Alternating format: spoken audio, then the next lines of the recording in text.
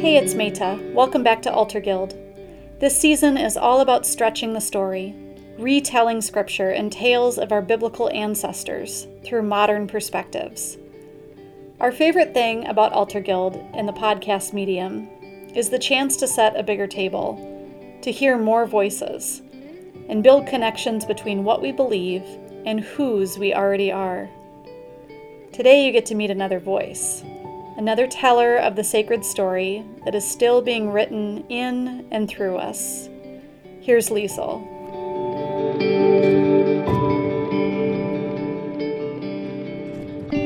Hi friends, this is Liesl.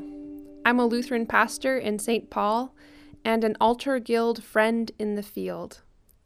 In these pandemic times, it seems like Scripture and its meaning have been transformed before my eyes. One person in Scripture I've been thinking a lot about is Paul. If you know about Paul, you might have a conflicting relationship to him like I do. Paul was a Jewish man who lived and spread the good news of Jesus in the years after Jesus rose from the dead and departed the earth.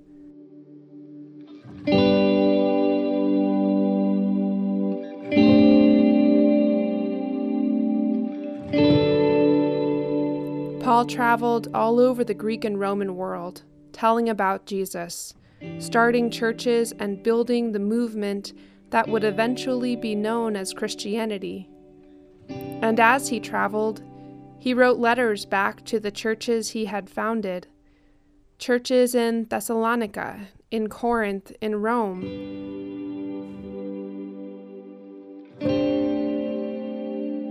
And these letters became the earliest texts recorded as scripture in the New Testament.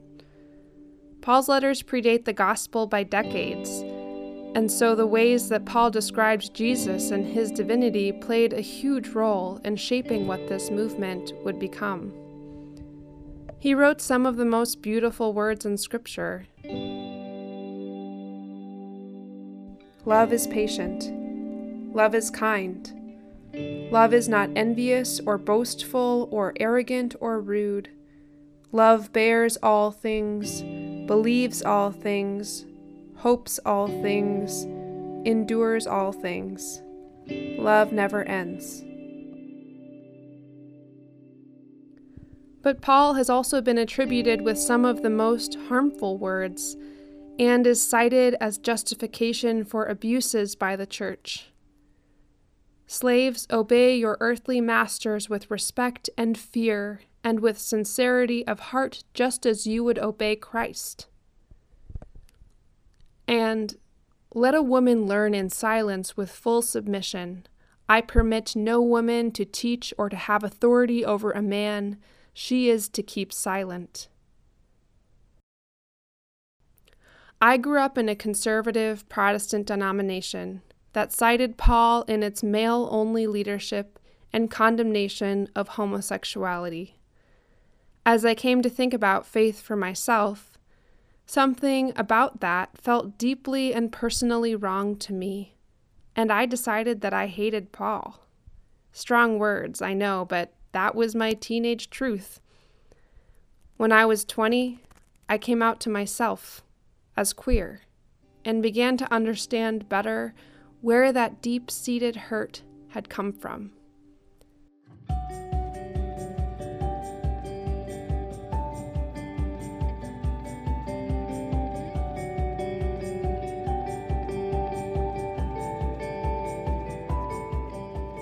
In the church I grew up in, as in many churches, Paul is read as rejecting the body as sinful and untrustworthy.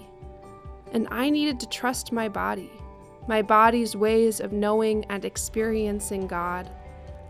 I was coming into my own wisdom, and it was in my bones. So it seemed like I had to make a choice between trusting Paul and trusting myself.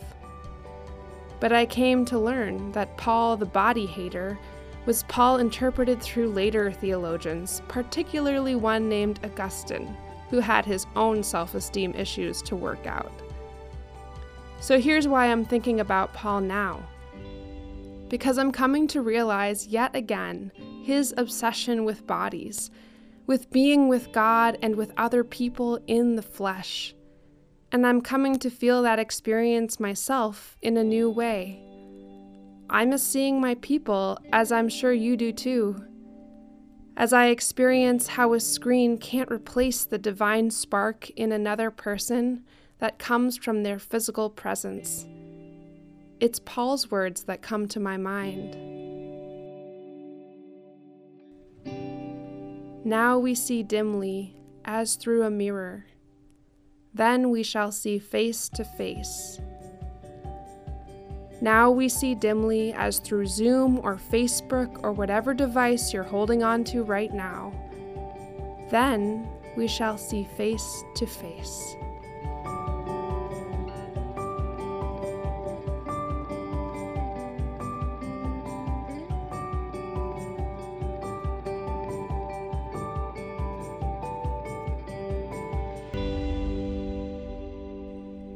This person who traveled all over Asia Minor, who made relationships strong enough to build a movement, was missing the people he had come to love, and dreaming and preaching and writing for the day he would see them again, not through letters, not in his memories, but in their bodies. He wanted to see Jesus, not in dreams or in a shining light, but face to face. So here's the story I'm telling again. It's the story of Paul as he's introduced to us in the book of Acts. It's the story of a man who is transformed and who longs to see in the flesh. At the beginning of the story, he's a bad guy, we learn, a big man in the religious establishment and threatened by these apostles who were following Jesus. So like any person with too much power, he squashed the opposition cruelly and without remorse. Until one day, as Paul traveled to Damascus, a light shone so brightly that he could not see, and he heard a voice, one that was eerily familiar in the way that made his stomach drop. "Paul, why do you persecute me?" It was the voice of every innocent person he had overseen stoned.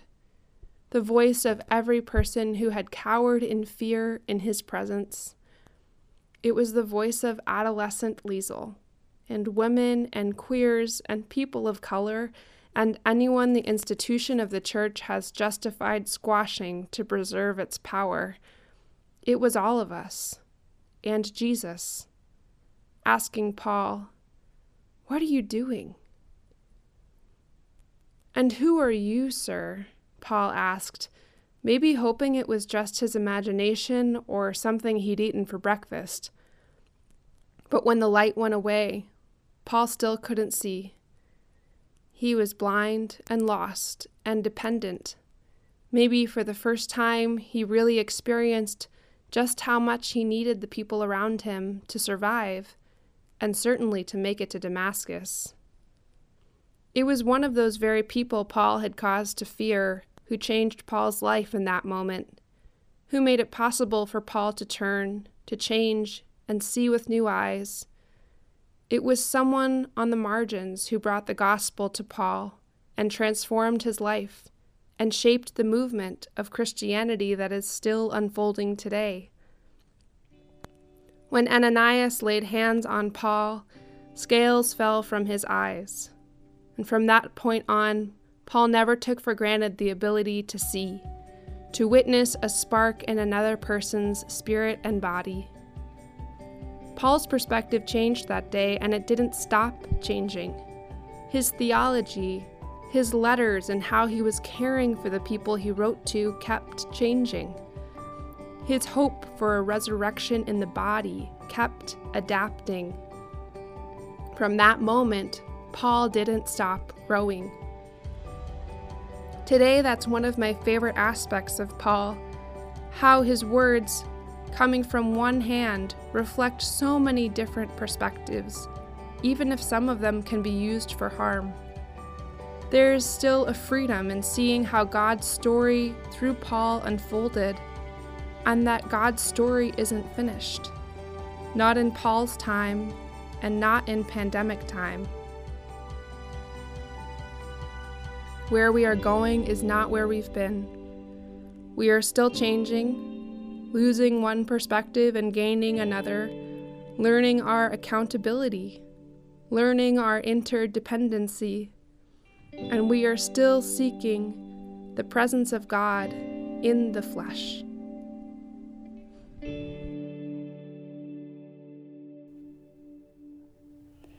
Altar Guild is hosted by Meta Herrick Carlson, Matthew Ian Fleming, Miriam Samuelson Roberts, and Derek Transgard.